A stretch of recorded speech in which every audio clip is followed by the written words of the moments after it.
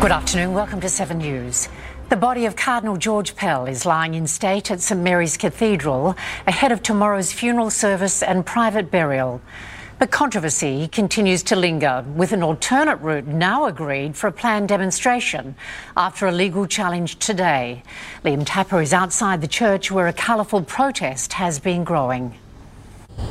Good afternoon. Well, Cardinal Pell's casket has arrived here at St Mary's Cathedral, where it will now lay in state ahead of tomorrow's funeral. This morning we saw the procession from around the back of St Mary's Cathedral make its way onto the street, where his casket was taken inside by pallbearers and officials of the Catholic Church here in Australia.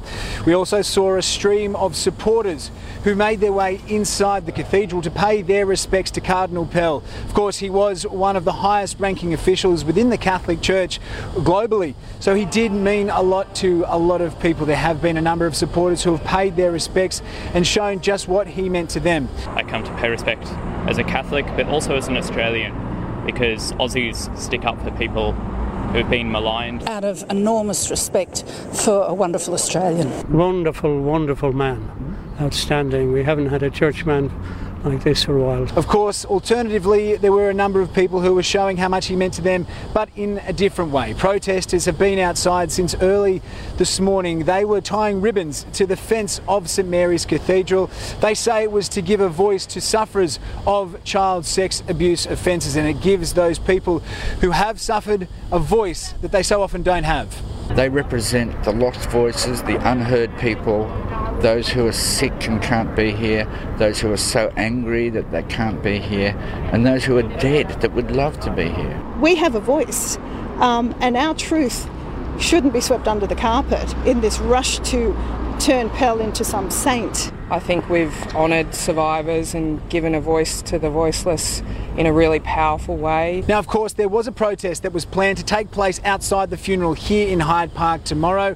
However, the New South Wales Police, they took that matter to the Supreme Court to have it rejected on the grounds of safety. Well, earlier today, that was thrown out, and the protest, it will go ahead as planned. So all eyes will be both on what is happening inside the church, but also outside it tomorrow. Good news for struggling families today. The Reserve Bank believes the current high inflation rate has peaked and expects the figure to start coming down over the next few months. Let's go live to political reporter Rob Scott in Canberra. Rob, good afternoon.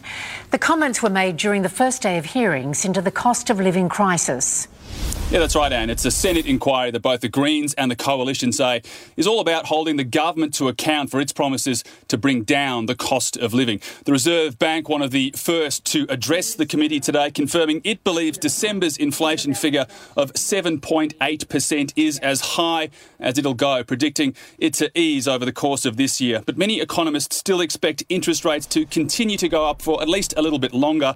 Bad news for mortgage holders, especially for those coming off fixed rates. The RBA revealing during that inquiry there are more than 800,000 fixed loans worth a staggering $350 billion reverting to higher variable rates this year. We understand that some people are finding the rise in interest rates difficult to manage, and others will have to cut back on discretionary spending. However, higher interest rates are necessary to ensure that the current period of high inflation and cost of living pressures does not persist too long.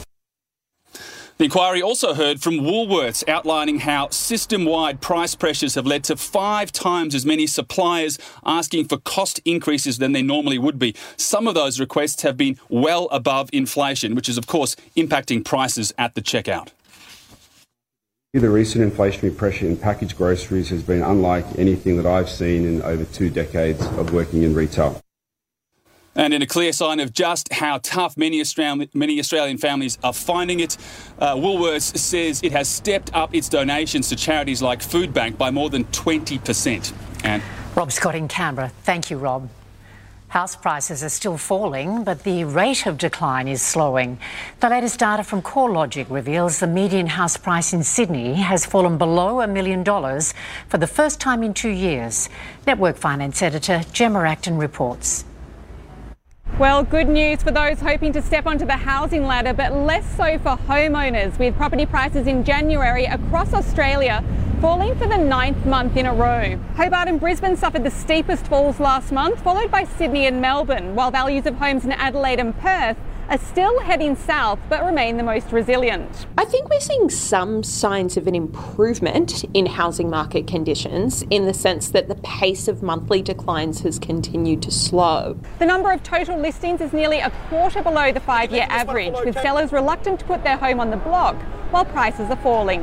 Buyer demand is also subdued, with analysts attributing the overall lack of activity to uncertainty over the course of the economy and household finances this year. I think as long as interest rates continue to rise, there's going to be that continued downward pressure on buying and selling activity. The majority of economists predict the Reserve Bank will proceed with their first rate hike for 2023 this coming Tuesday, taking the cash rate to 3.35% and home loan rates higher again. Since home values peaked in April last year, they've dropped by nearly 9% across Australia.